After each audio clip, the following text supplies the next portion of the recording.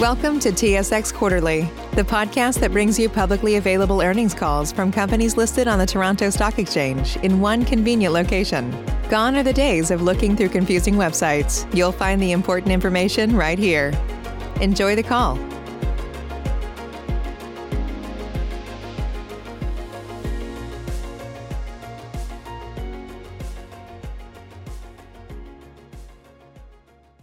Good morning, ladies and gentlemen. Thank you for standing by. Welcome to the Hudbay Minerals Inc. Third Quarter 2021 Results Conference Call. At this time, all participants are in listen-only mode. Following the presentation, we will conduct a question-and-answer session. To join the question queue, you may press star, then 1 on your telephone keypad. Should you need assistance during the conference call, you may signal an operator by pressing star and 0. I would like to remind everyone that this conference call is being recorded today, November 4th, 2021 at 8:30 a.m. Eastern Time. I will now turn the conference over to Candace Brûlé, Director of Investor Relations. Please go ahead. Thank you, operator. Good morning and welcome to Hudbay's 2021 third quarter results conference call. Hudbay's financial results were issued yesterday and are available on our website at www.hudbay.com. A corresponding PowerPoint presentation is available, and we encourage you to refer to it during this call.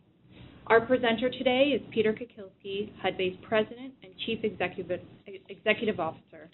Accompanying Peter for the Q&A portion of the call will be Steve Douglas, our Senior Vice President and Chief Financial Officer, Cashel Meagher, our Senior Vice President and Chief Operating Officer, and Eugene Lei, our Senior Vice President, Corporate Development and Strategy.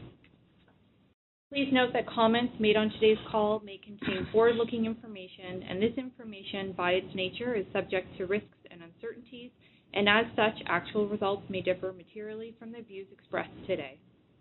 For further information on these risks and uncertainties, please consult the company's relevant filings on SEDAR and EDGAR. These documents are also available on our website. As a reminder, all amounts discussed on today's call are in U.S. dollars unless otherwise noted.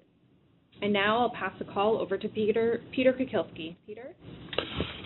Thanks very much, Candace, and good morning, everyone, and thanks very much for joining us today. Our performance in the third quarter demonstrates our continued focus on execution and delivery in 2021. We had the first full quarter of production at the Pampacancha satellite pit in Peru, and we started to see the benefits of a higher gold from the newly refurbished New Britannia mill in Manitoba. This led to record gold production for Hudbay this quarter. We also successfully commissioned the new copper flotation circuit at New Britannia in October, marking the completion of our recent investment program into 2 high-return growth projects. With Pampacancha and New Britannia now in operation, we're on the cusp of achieving significantly increased cash flows for many years to come.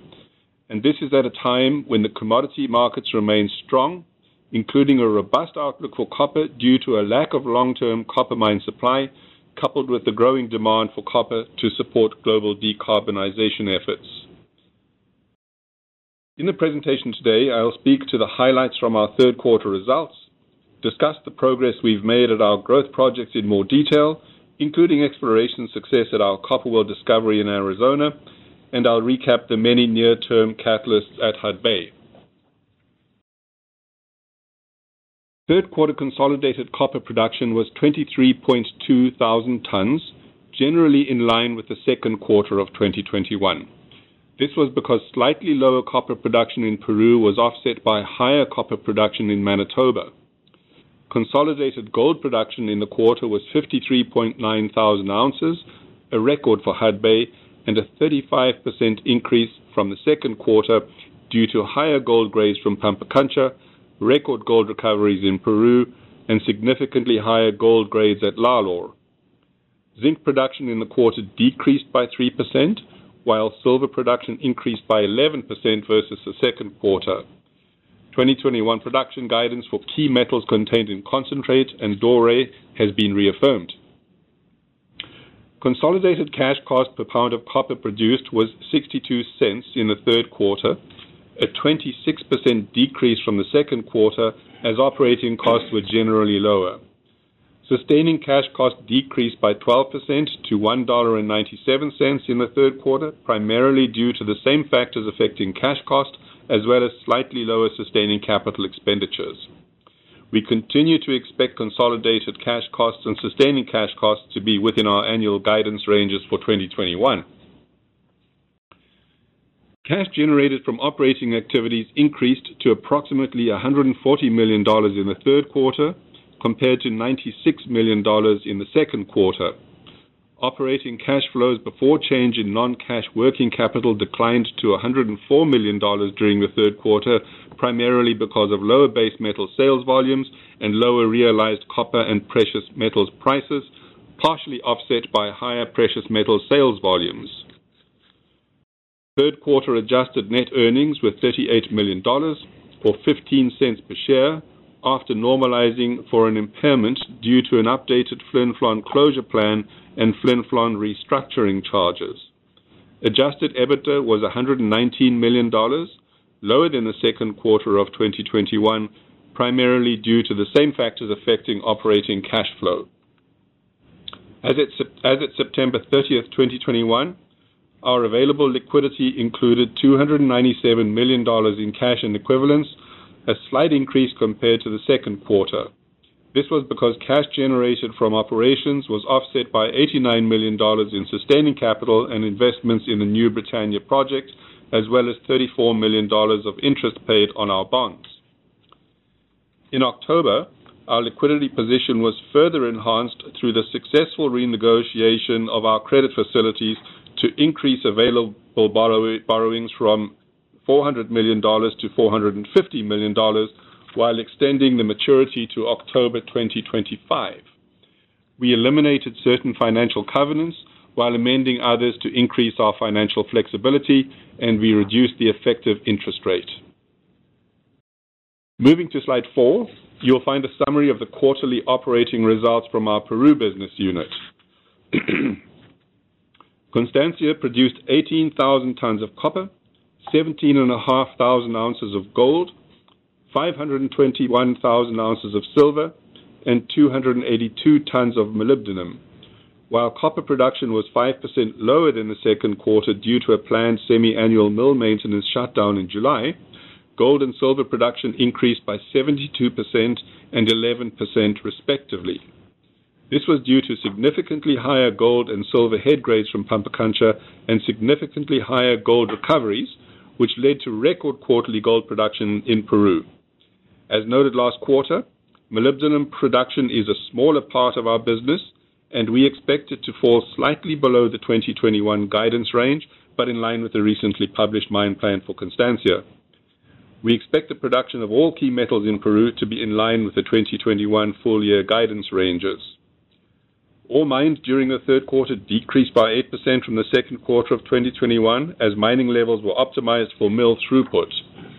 Ramp-up of mining activities at Pampacancha has increased steadily since first production in April 2021. Ore milled during the second quarter was 6% lower than the previous quarter due to the scheduled mill maintenance shutdown. Milled grades for copper were slightly lower than the second quarter, but were in line with the mine plan. Milled grades for gold and silver were 57% and 36% higher respectively than the second quarter due to significantly higher precious metal head grades from Pampacancha. As mentioned, Peru achieved record gold recoveries in the third quarter, significantly above the second quarter, mainly due to higher ore grades from Pampacancha. Meanwhile, copper recoveries increased due to lower levels of contaminants. Silver recoveries decreased as a result of lower than expected recoverable silver values in the earlier, more oxidized ores from Pampacancha. Recent metallurgical test work indicates that Pampacancha silver recoveries are expected to increase to targeted levels in 2022. Combined unit operating costs in the third quarter were higher than the second quarter, primarily due to higher milling costs and fewer tons milled due to the scheduled mill maintenance program during the quarter.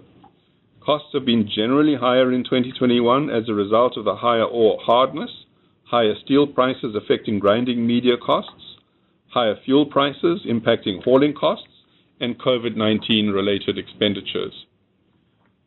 COVID-related costs in Peru were approximately $5 million in the third quarter and are expected to continue at a similar run rate into the fourth quarter. Excluding these COVID-related costs, unit operating costs in the third quarter were $10.93 per ton. We expect Peru unit operating costs to be near the top end of the guidance range this year after adjusting for unbudgeted COVID-related costs. Peru's cash costs in the third quarter were $1.26 per pound, a 32% improvement over the prior quarter. The significant reduction was due to higher byproduct credits and lower operating costs, partially offset by lower copper production. Similarly, Peru's sustaining cash costs decreased to $2.31 per pound, a 14% reduction from the second quarter due to the same factors affecting cash costs, offset by higher sustaining capital expenditures. Turning to slide 5 on Pampacancha. As mentioned, first production at Pampacancha was achieved in early April 2021. Ramp-up of mining activities has progressed well and in line with the recently published mine plan for Constancia operations.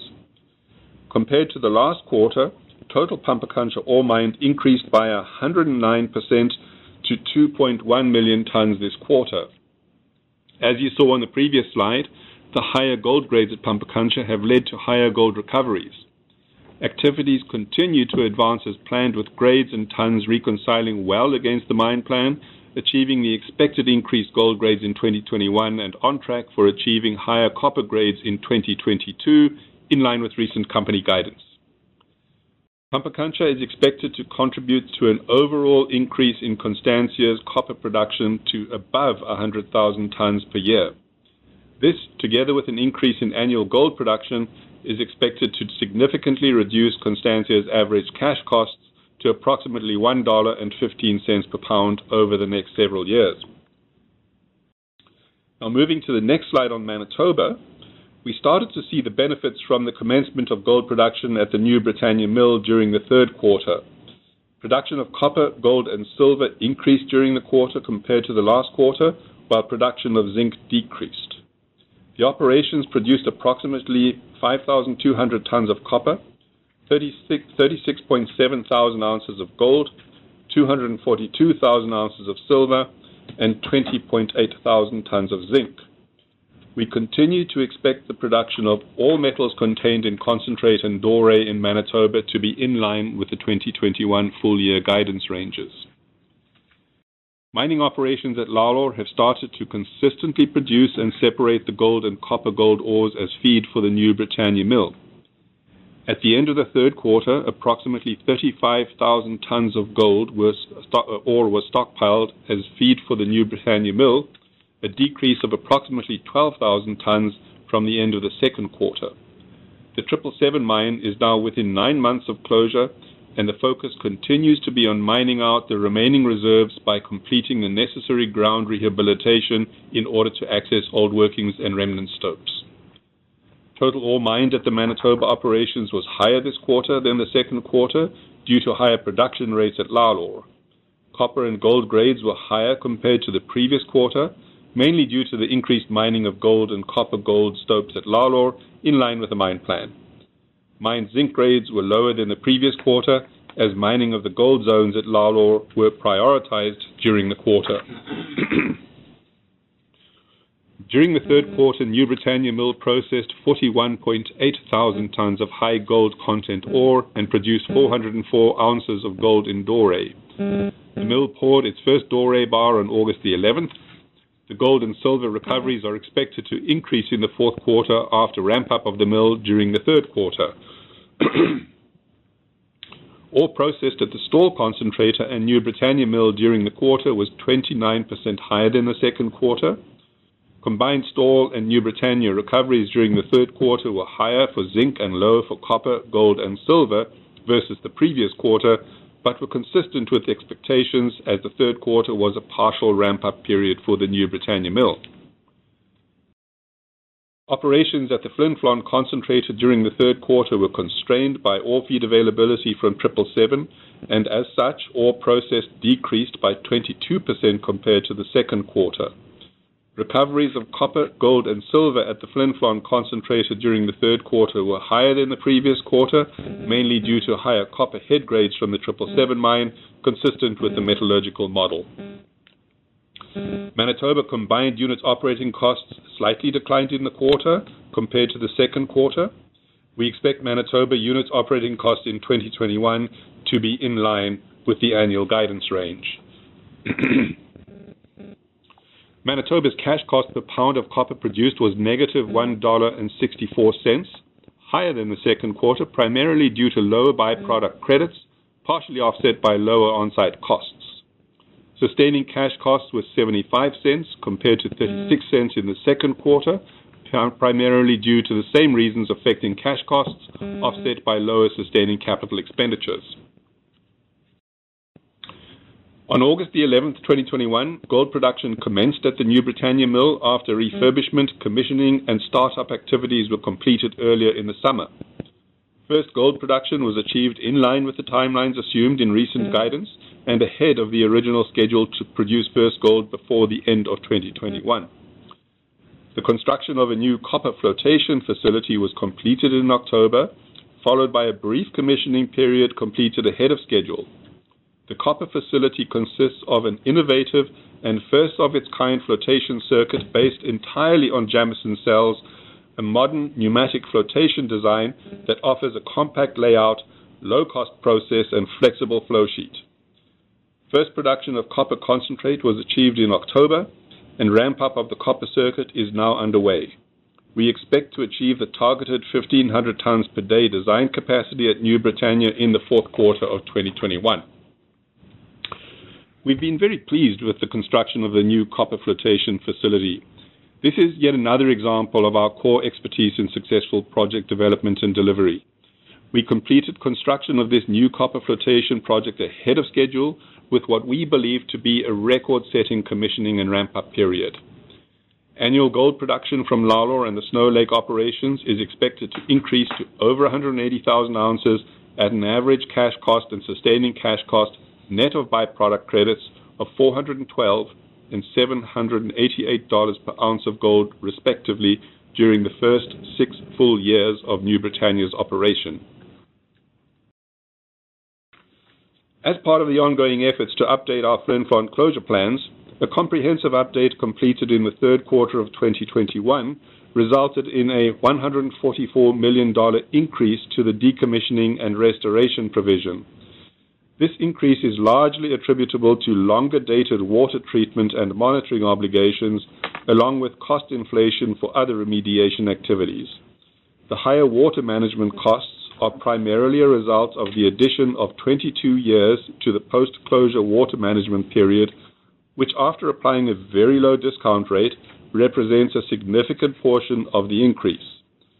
The total estimated Flin Flon environmental obligations are $322 million on an undiscounted basis, of which approximately 25% is expected to occur in the next 15 years in connection with the closure of the Flin Flon operations, while approximately 75% relate to longer-dated closure and environmental costs around the time of Snow Lake's closure in 2037 based on current reserves. As part of the engineering work done to update the Flin Flon closure plan, we've identified the opportunity to reprocess tailings at our Flin Flon tailings impoundment system. Tailings from processing activities in Flin Flon have been deposited in this area for over 90 years and through several commodity price cycles. Technology has come a long way over these 90 years, and we are in the early stages of technical evaluation and confirmatory drilling to support the completion of a scoping study in 2022. But we're excited about this opportunity as it could utilize the Flin Flon concentrator with modifications after closure of the 777 mine, creating operating and economic benefits to the Flin Flon community. It could also provide the opportunity to redesign the closure plans, increase metal production, defer certain closure costs, and reduce the environmental footprint of the tailings area. On slide 9, we discuss the continued exploration success at our Copper World project in Arizona. In September, we released the results from drilling completed at Copper World between January and June of 2021.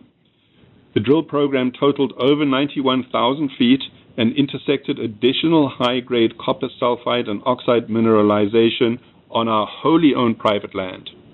The mineralization is within 7 kilometers of the Rosemont Copper Project and is located closer to surface than Rosemont. Recently, we increased our private land package, which together with patented mining claims now totals approximately 4,500 acres to support an operation entirely on private land. The 2021 drilling program identified 3 new deposits for a total of 7 deposits at Copper World, covering a combined 7 kilometers with mineralized occurrences. The 3 new deposits are called Balsa, South Limb, and North Limb. The program also confirmed and increased the confidence in the size and quality of the existing Copper World, Broadtop Butte, Peach, and Elgin deposits. There remains the potential for continuity between the Balsa discovery and the Rosemont deposit, as highlighted by 3 new holes drilled on the western edge of Rosemont, which intersected high-grade copper mineralization similar to the mineralization intersected at Balsa. There remains a 1,500-foot gap in drilling coverage between these 3 holes and the Balsa discovery, and we are developing plans to test this unexplored area. We expect to complete an initial mineral resource estimate for the 7 deposits at Copper World before the end of 2021. These mineral resource estimates will form the basis for a PEA expected to be released in the first half of 2022. Mineralogical studies and metallurgical testing programs are underway, and the preliminary results are expected to be incorporated into the PEA. Lastly, on Copper World in October, we received approval from the Arizona State Mine Inspector for our mined land reclamation plan. This approval represents the first step in the state-level permitting process for a private land operation. Slide 10 provides highlights of the exciting exploration initiatives underway in each of our regions. In Peru, ongoing evaluation of the underground potential at Constancia Norte supports plans for additional drilling activities in the fourth quarter of 2021. The drilling is expected to confirm continuity and test extensions, which together with the results from an underground scoping study are expected to be incorporated into the annual mineral reserve and resource update for Constancia in March 2022. We continue to progress discussions with the community of Uchucarcco on the Maria Reina and Caballito properties, both of which are located within 10 kilometers of Constancia. Drilling continues at the Llaguen copper porphyry target located in northern Peru, near the city of Trujillo, and in close proximity to existing infrastructure. The initial confirmatory phase of the drill program is expected to total 6,000 meters in 14 holes, with 2 drill rigs presently turning at site. 5 holes totaling 2,795 meters have been completed, with all holes intersecting mineralization. Pending positive results from this initial drilling phase, the second phase aimed at defining an initial inferred mineral resource for Llaguen would follow in the second quarter of 2022 after the rainy season. In Manitoba, our regional exploration efforts in the Snow Lake area continue, following on the success from the 2021 winter drill program in the Chisel Basin, where the copper-gold rich feeder of the 1901 deposit was discovered and high-grade zinc and gold mineralization was confirmed through infill and extension drilling. The 2022 drill program is planned for 1901 to test the down plunge extensions of the copper-gold rich feeder zone. Our 2021 summer program included regional surface mapping and ground geophysical surveys to delineate our higher priority drill targets for 2022. One of our most promising targets was identified from a borehole survey immediately north of Lalor and is expected to be drill tested in early 2022, both from surface and from underground. Ongoing infill drilling continues at Lalor, where we've had a strong track record of converting inferred resources to reserves in the past. The results are expected to be incorporated into the annual mineral reserve and resource estimates to be published at the end of March 2022. On slide 11, I wanted to reiterate the point that with our major brownfield investment programs now behind us, we are entering a period of significant production and cash flow growth at Hudbay. The higher copper grades at Pampacancha are expected to contribute to a 46% increase in our copper production by 2024. Similarly, the higher gold grades from New Britannia and Pampacancha are expected to increase our consolidated gold production by over 150% by 2024. This translates to a threefold increase in our annual EBITDA, and we believe our attractive portfolio of development and exploration opportunities will further add to this growth. I'll conclude the presentation on slide 12, summarizing the many catalysts that we have coming up in the near term. In Manitoba, we are on track for commercial production at the new copper flotation circuit before the end of the year. We will also continue our work on preparing for the ramp-up to 5,300 tons per day at Lalor and advancing the recovery improvement program at the Stall Mill. As I mentioned previously, we'll incorporate the results from drilling in the Snow Lake region into our annual mineral reserve and resource update next year. And we will advance our plans towards completing a scoping study on the Flin Flon tailings reprocessing opportunity in 2022. In Peru, drilling continues at Llaguen with the potential to initiate a second phase aimed at defining an initial mineral resource estimate in 2022. We are hopeful that we will achieve an exploration agreement with the community of Uchucarcco on exciting greenfield properties to the north of Constancia. In Arizona, we are advancing our wholly owned Copper World discovery and plans for an operation entirely on private land. We are also awaiting a decision at the U.S. Ninth Circuit Court of Appeals relating to the Rosemont federal permits before the end of 2021. We're a disciplined, copper-focused growth company, and we look forward to delivering on these catalysts in the near and long term, while remaining vigilant for other opportunities that match our strategic criteria to create value for all of our stakeholders. And with that, we're pleased to take your questions. Thank you. We will now begin the question and answer session. To join the question queue, you may press star, then 1 on your telephone keypad. You will hear a tone acknowledging your request. If you are using a speakerphone, please pick up your handset before pressing any keys. To withdraw your question, please press star, then 2. We will pause for a moment as callers join the queue. Our first question comes from Orest Wowkodaw of Scotiabank. Please go ahead. Hi, good morning. Peter, I'm intrigued by this potential reprocessing of tailings opportunity in Manitoba.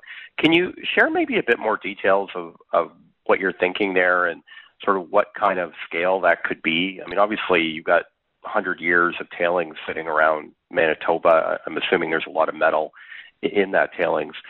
Would the plan be to try to fill up the Flin Flon concentrator effectively to capacity? And I'm just curious if there's much CapEx associated with this kind of project. Morning, Orest, and yeah, thank you very much for that question. Look, I think there's, in fact, we think of it as a fairly significant opportunity because not only does it address potentially our asset retirement obligations in the longer term by reducing the amount of water that we have to treat, but it also has the potential to drive production of additional metal. And as you say, we've been depositing metal into those tailings for the last 90 years with technology that's not as good as today, so there's a significant amount of metal in those tailings. But we have to complete the work that lies ahead of us. So number one, we have to actually drill those tailings when they're frozen so that we can, before we can do some analysis, as well as to figure out a flow sheet for the concentrator. Specifically, what the size requirements in the concentrator would be, I actually don't really know, but I'll turn it to Cashel to provide some additional color around that. Sure, thanks, Peter. Yeah, Orest, there are a number of things to consider. We're early days. We're working through our scoping studies on this.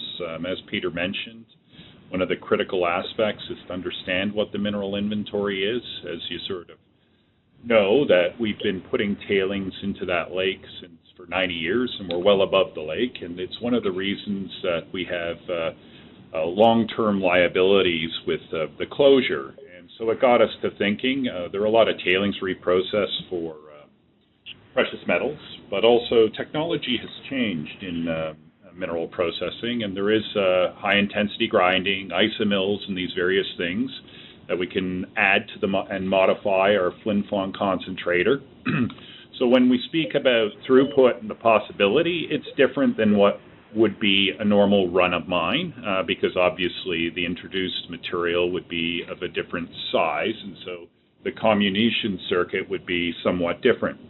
So too would be the treatment or the flotation and maybe any sort of leaching that's required for the gold. So we're working through all those things, but we do believe that we'll get payable metals out of copper, zinc, and gold and silver.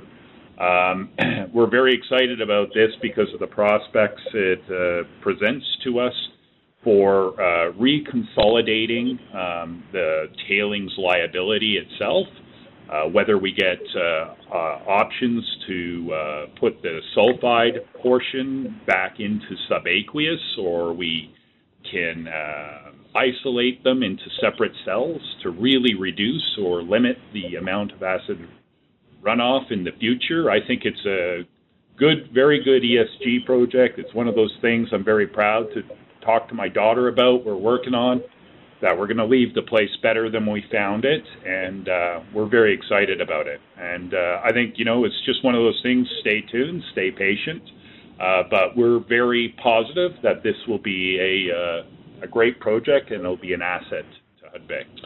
Horace, I would also add, that this is sort of a coming of age of our technical bench strength, where we really are starting to utilize the bench strength that we have on the team. I've always said that we sort of punch above our weight for the company of our size. So we're really pleased about that.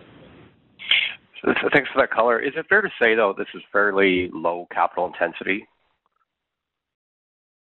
Yeah, there's a number of things to figure out. As you can well imagine, working on tailings, you got to think about the stability, and so we have to understand the sequencing. We have to understand what is available to us, because some of those tailings are built out of tailings, some of the dams and those types of things.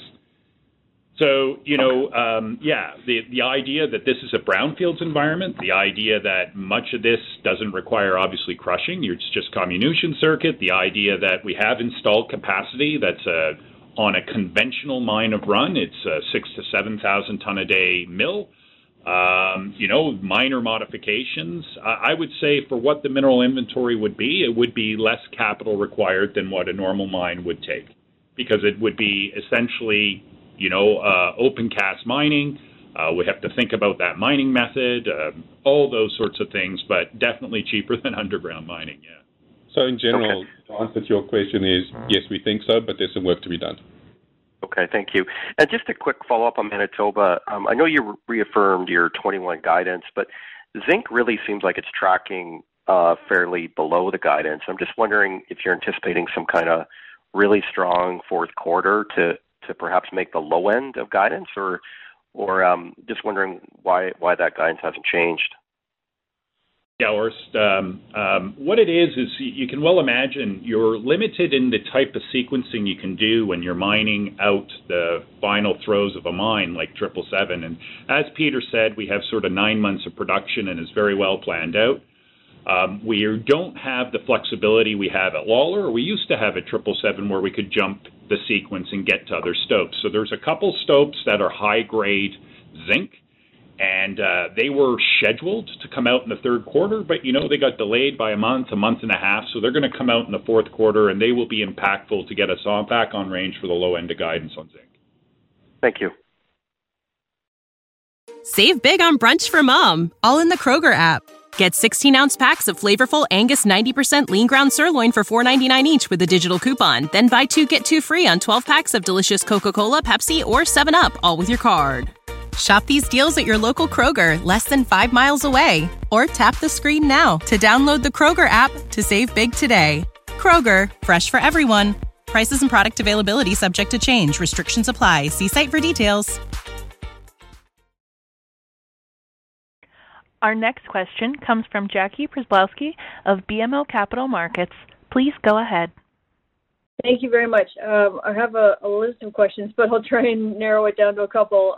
Maybe, Peter, if we could get an update from you about what's happening in Arizona, and specifically at Rosemont. I know you guys had said for the last year and a half or so that you're expecting a decision from the Ninth Circuit Court of Appeals, this year by year end. Given we're in November, is that still the case? Hi, Jackie. Yeah, thanks for that. I think that is actually the case. We don't know definitively, but when we look at the number of cases that remained with decisions pending, that list has reduced down to, I think, some 5 cases, and we anticipate that they'll probably get through them by the end of the year. That's why we expect this to be done in 2021, but we have no real visibility into that. Okay, we will wait and see. And obviously you're working in the meantime on Copper World, and I noticed there's a comment about I think it's a permit, some sort of reclamation plan that's been accepted. Can you talk about how the permitting process for Copper World is going and what is still outstanding? Sure. So there are effectively 3 permits required at the state level for Copper World. The first permit is the mine's land reclamation plan, which is effectively the preliminary design for the mine, which is provided in order to determine what the bonding requirements are for reclamation. So we submitted that plan to the state of Arizona. It was approved in October.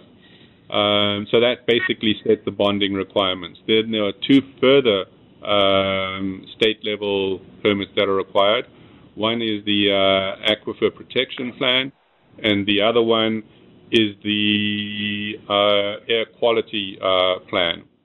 So those remain to be submitted to the state, but of course we would complete technical work ahead of submitting those. But the first one was required in order to kick things off.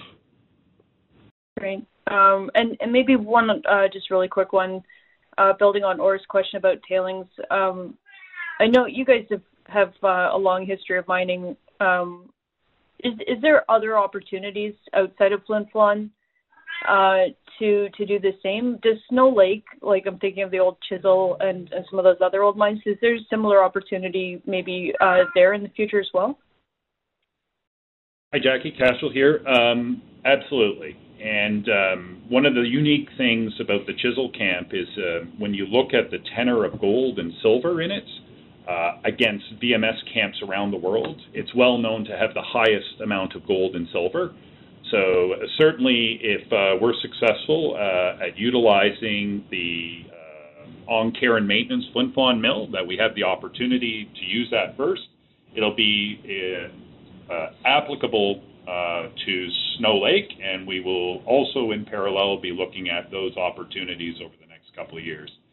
So if we look at the tails grade of 2, we assume that the gold grade is probably higher, I would say, in the Snow Lake region than it was in the tails in the Snow Lake region than it is in the Flin Flon tails. So that would add more economic value for us and more impetus for us to look at that very closely.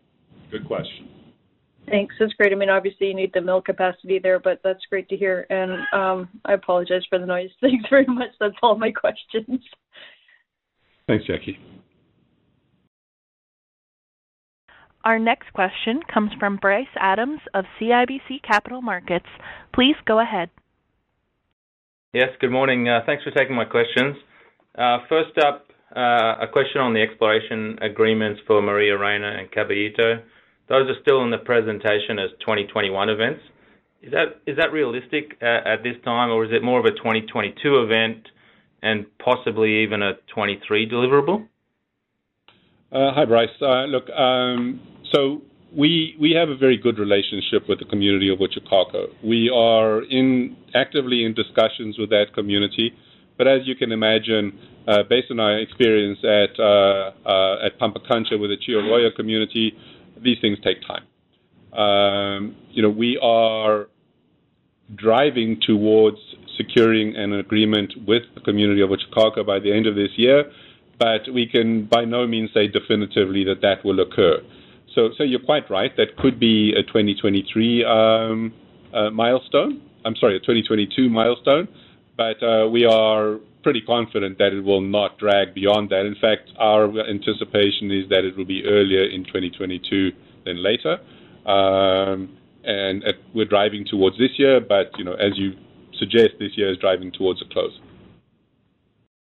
Okay, thanks. That's useful. Second question from me is on the Flin Flon closure reassessment. The first part of the question is on the timing of the DRO. Is that something that could have been held back and included in Q4 year-end financials? And then regarding the Flin Flon tailings reprocessing, you indicated the scoping study is coming next year. When that's delivered, do you then revalue the closure liabilities, or that revaluation is done every 5 years and every 5 years only? So the first part of your question, Bryce, is could we have sort of held this back until later? I think our obligations with respect to disclosure would prevent us from doing that. And, we always intend to be transparent with the market in any case. So even if we could have, we probably would not have. In fact, I would say we definitively would not have. With respect to the changing of the longer-term retirement obligations resulting out of a study related to tailings reprocessing, I think we would certainly make you and the market aware of the opportunity, but we are only required every 5 years to update our obligations. So I think it would be a combination of the two. We would disclose what it looks like, but we would ultimately update the plan after 5 years. Yeah, maybe I can just add to that. Well, that is certainly what the regulatory authorities out of Saskatchewan would require as the 5-year. We would also be under the obligation of submitting a new mine plan. And when you submit a new mine plan, you submit a new closure plan. So we would get the opportunity also to recast the closure plan, which we believe will be much more optimal and much more beneficial to Hudbay with the recast closure plan. And so that will just be with the timing of whenever we get to sort of a feasibility level on this reprocessing of tails, which could be as late as 5 years, which is 2020, 2025, or could be earlier. It's just the progress we make on the project. Peter, if I could add, maybe from the finance perspective, I think it's important to remember that it's always our obligation, and it's always, frankly, what we do, is to consistently and quarterly look at these obligations and reassess them in the context of everything we know, good and bad. And I think the first question, Peter, you actually answered it correctly. The answer was we had our best estimate at the point in time, and regardless of when that was, we accrued it accordingly. So, and I think the bigger question on, you guys are absolutely right, but obviously our job is to deal with the firmity and the actual things that we know, and once we get a better perspective on the potential for this tailings reprocessing, we can reevaluate it in the context of the overall project. But for the time being, we know what we know, and we accrue it as such, and the chips fall where they are.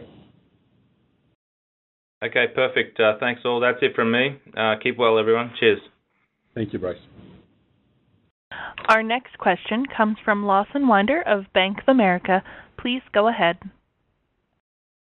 Hi, thank you for the update. Good morning. I wanted to start off by just asking about Rosemont. So just to get an idea of how you're thinking about it, the case now. So regardless of outcome, whether Hudbay wins or it's successfully appealed to the Supreme Court, or Hudbay loses, I'm just curious, what is the benefit to Hudbay to continue fighting the case when a private land solution seems to be, an appealing option at this point, or very appealing option? Morning, Lawson. Look, that is a very good question, and it's more of a industry question. We believe that it is, if there was to be a negative decision on Rosemont, that it would be worth appealing, because that negative decision has a very, very significant impact on copper mining in the United States in general. And so from an industry perspective, we believe that we would be supported by many, many other players in pursuing an appeal. But that pursuing an appeal does not prevent us, as you suggest, from continuing with Copper World and our own private land options. So we would likely move forward with both in parallel. Yeah, that's great. Thanks for clarifying that. And then just to, touch back on some topics that have already been discussed. So on Copper World, very nice to see the Manline Reclamation Plan approved. The color on the next two permits required are great. Maybe just a little bit of detail, though, on the timing around those next two permits. So what level of study do you need before you can submit for the aquifer and air quality approvals, and what do you suspect the timeline would be on submitting for those and then actually getting them? Thanks.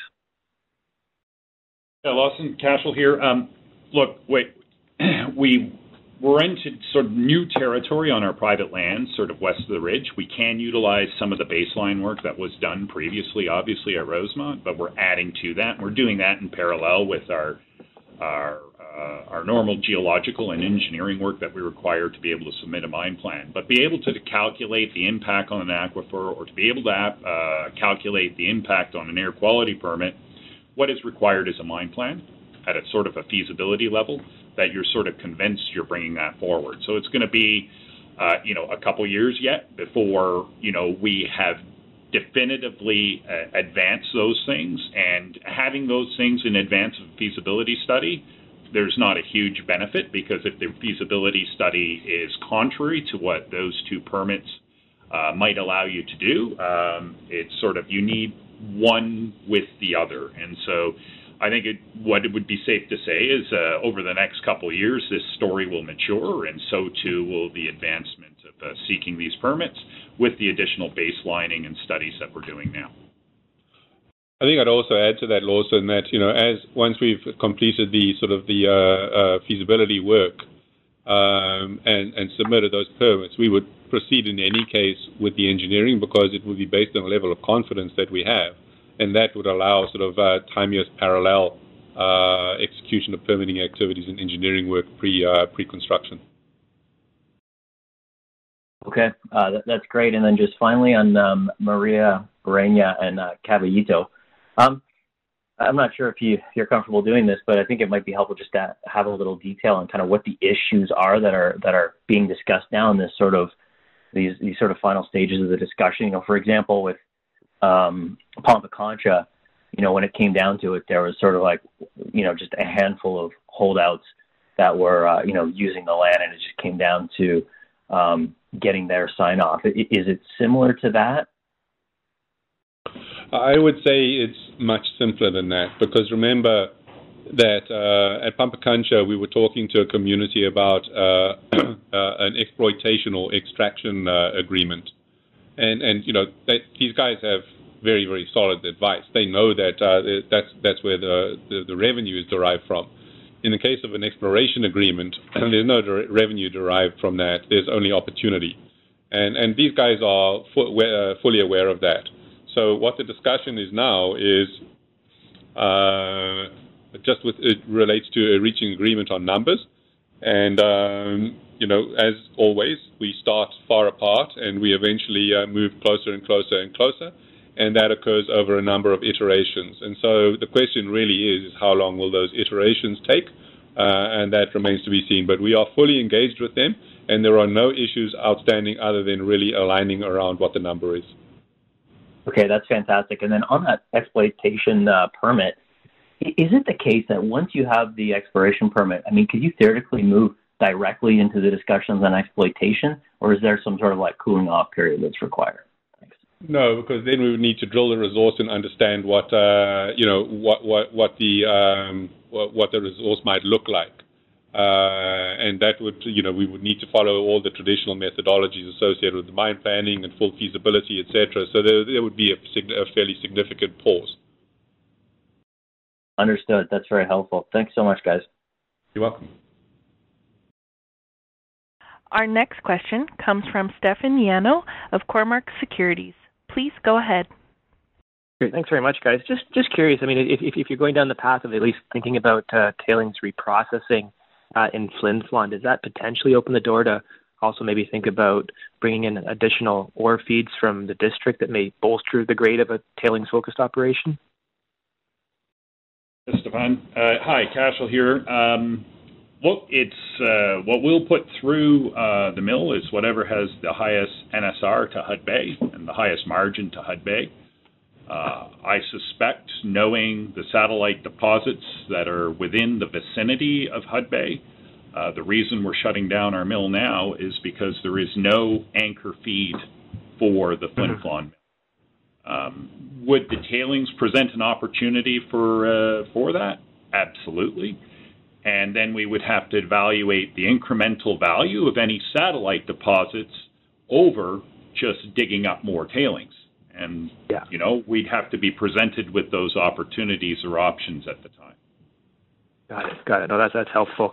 And then maybe just for my own clarification or just a little bit of housekeeping, you just mentioned that at Constancia during the quarter that the mining levels were optimized, for the mill throughput.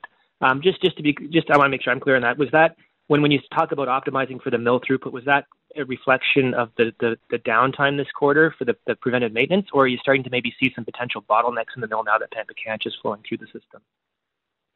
No, actually what it was is, under the pandemic, we're sort of on a restrictive work schedule and also restrictive on the number of people we bring to site just to limit our vulnerability to COVID. And what it's done is we've had to sort of modify some of our deferred stripping. And so when we say we're optimizing the mine feed to the mill, what we're doing is sometimes we have to sacrifice some of our previously optimized stockpiling strategies and or our deferred stripping strategies on the fly to be able to keep the mill full with the complement of the workforce should we be short for a week here or a week there. And what it's done is it's just minorly modified what that sequencing is, and that's what that optimization refers to. Okay, got it. That's great. Thanks very much, guys. Once again, if you have a question, please press star, then 1. Our next question comes from Dalton Barreto of Canaccord. Please go ahead. Thanks, operator. Good morning, Peter and team. I want to start by asking about Copper World. We've talked a lot about the permitting process from a regulatory perspective and, how simple the state-level process is relative to federal and so on. But process aside, Rosemont attracted a fair bit of NGO and other attention. I'm just wondering, how are you thinking about Copper World from a social license perspective? Morning, Dalton. Look, that's a great question. I think that it's fair to say that we have the benefit of hindsight here. And so we know what the key issues are with respect to the approaches that have been taken on Rosemont.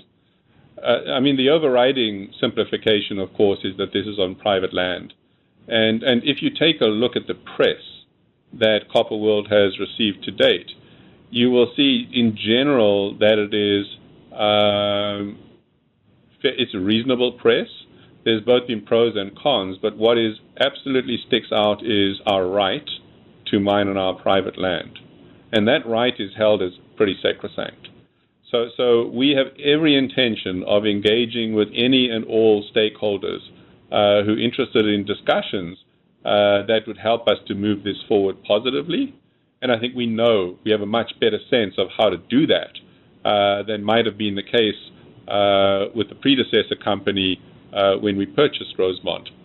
So I think Andre and his team are following a very, very fulsome engagement process. They're talking openly with whoever wants to talk to us. But I think the big differentiating factor here is that we will be mining on our private land, but we will be absolutely respecting the needs to ensure that this mine is built to the highest standards of environmental and social integrity. Okay, that's great, Peter. Maybe switching gears a little bit, I want to ask about capital allocation, but there's really two parts to this question. The first part is on New Britannia and, kind of the gold mine there up in Manitoba.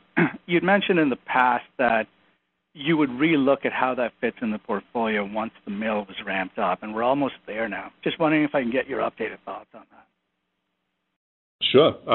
Again, a great question because, we're now sort of moving towards the tail end of what I always referred to as daylighting value in Manitoba. And as you know, I've said in the past that once we have daylighted that value, we, of course, would be open to entertaining options around it. However, what it turns out is that Manitoba appears to be the gift that keeps on giving. And what's really happening is that as we execute against our strategy, we keep on uncovering new opportunities. And so now, with the new opportunities ahead of us related to improvement of recoveries at Stall, potential expansion of production through New Brit, expansion of production at Lalor itself, and the additional assets that are satellites, complemented or supplemented by now what is potentially a very attractive tailings reprocessing program, we are reluctant to just give that away without any value. But on the other hand, if somebody wanted to come and pay us full value for the camp, we would absolutely be prepared to consider it, noting, as I've always said, that we don't really want to be a single mine operating company.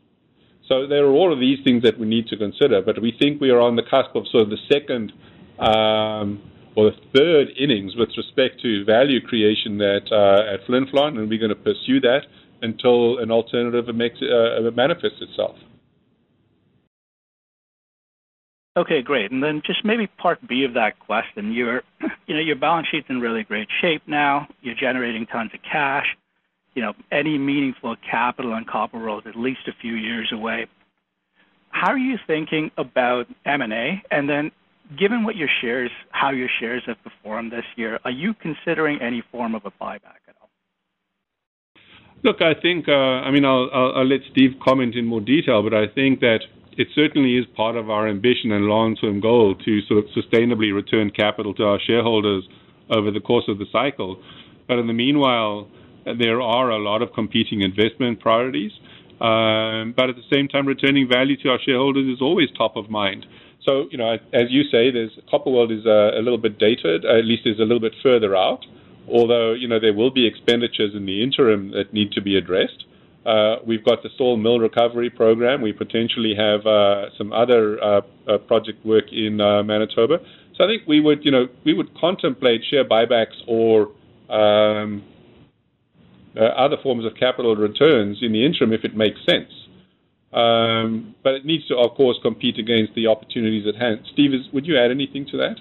No, I think you're right, Peter. We had seen, it's easy to be tempted by short-term disconnects between our perception of our own value and obviously the market.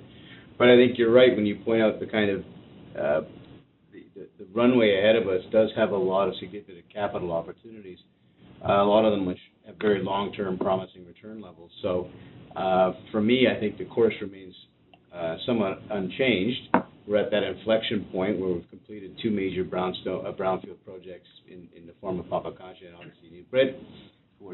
Both of which are starting to bear fruit.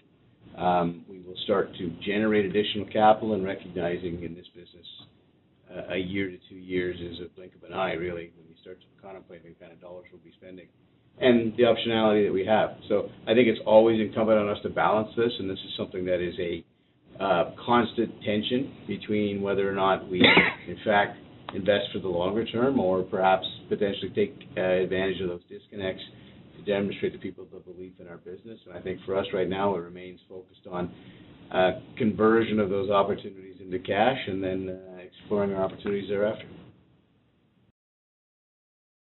Okay, and just, Peter, your thoughts on acquisitions now? Oh, of course. So I think we have always been pretty clear about that we have always said that we would like to add a third operating asset to the portfolio from a risk reduction perspective, but also from a diversification perspective. So we do continue to look for another operating asset to add to the portfolio, but I think as well as most that those are few and far between. But we will continue to be creative in how we think about this, but at the same time we will continue to be very disciplined. But we would love to add another operating asset to the portfolio, but we will exercise discipline. That's great. That's all from me, guys. Thank you. Thanks, Dawson. Our next question comes from Pierre Vaillancourt of Haywood. Please go ahead. Hi, Peter. Could you comment on the blockade at Libitaka and more generally just how these communities are acting now? Are they being more empowered as a result of the new government, and what what can we expect to come out of this, and just how have your discussions with the government been progressing, and what impact on a broader sense that might have on operations? Morning, Pierre, and thank you for that. Look, there's no doubt that there's been a period of heightened social tension in Peru as the country continues to experience the impacts of the pandemic, and some communities may feel empowered by the radical speeches from different actors. And this has not been limited by any stretch of the imagination to Constancia, and we've heard of recent protests at Antamina, at Antapacay, and at the Afumayo gold mine, and of course at Las Bambas. Look, I do think that the key here is engagement with our communities, as well as educational contact with government entities, either at cabinet level or at Congress level, to make sure that people are educated with respect to what we are doing for our communities, so that sort of tones down the level of protest. But, maybe before we wrap up on the question, I'll ask Cashel to provide a little bit of historical perspective from his time in Peru and how he sees that relating to the current environment. Yeah, I've got a bit of an anecdote that sort of tricked me earlier this week, and somebody sent me a news article saying Newmont's Yanacocha was interrupted, and I didn't look at the date. And I was like, oh, my Lord, there's another one after the Antamina. But the date was from October 2011, and it was just after Hamala got in, and Yanacocha was interrupted, and their stream of 1.5 million ounces a year was interrupted. Then I looked up at the date. I didn't think they would do it anymore. And it's deja vu. That's the way I feel about it. While it's a different party and it's a different process, the sentiment is the same. With this left sort of leaning ruling administration, I think it does empower many of the locals that someone that they can see themselves in might finally bring them some sort of justice. And to be honest with you, it is the mining companies that bring development and progress to these rural areas.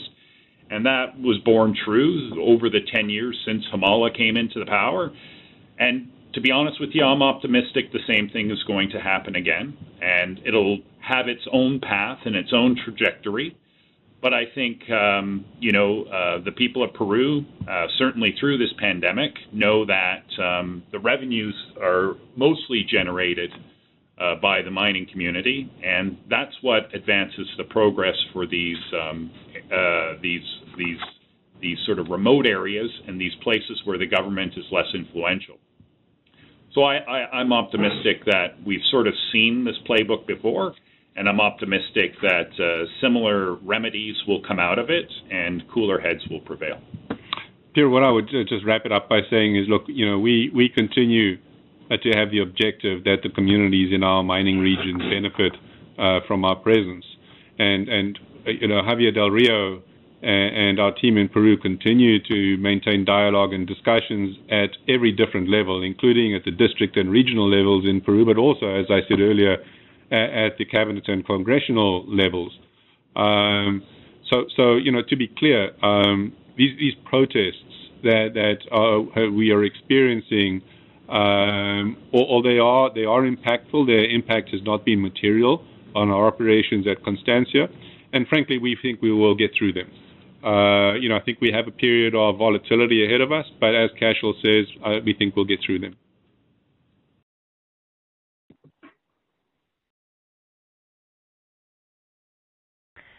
This concludes the question and answer session. I would like to turn the conference back over to Candace Brule for any closing remarks. Thank you, operator, and thank you everyone for participating today. This concludes the call. If you have any further questions, feel free to reach out to our investor relations team. Thanks, and have a great day.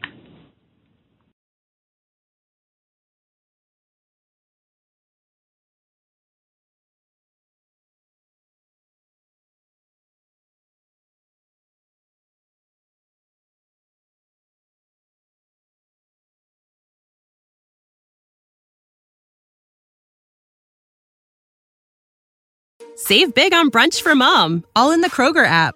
Get 16-ounce packs of flavorful Angus 90% lean ground sirloin for $4.99 each with a digital coupon. Then buy 2, get 2 free on 12 packs of delicious Coca-Cola, Pepsi, or 7-Up, all with your card.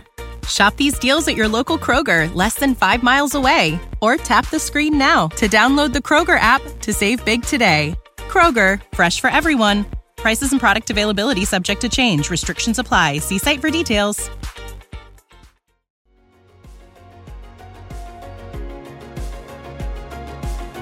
Thank you for listening to TSX Quarterly. If you enjoyed the cast, remember to leave a good rating. And remember, for any additional inquiries, please consult the company's investor relations section on their website. See you next time.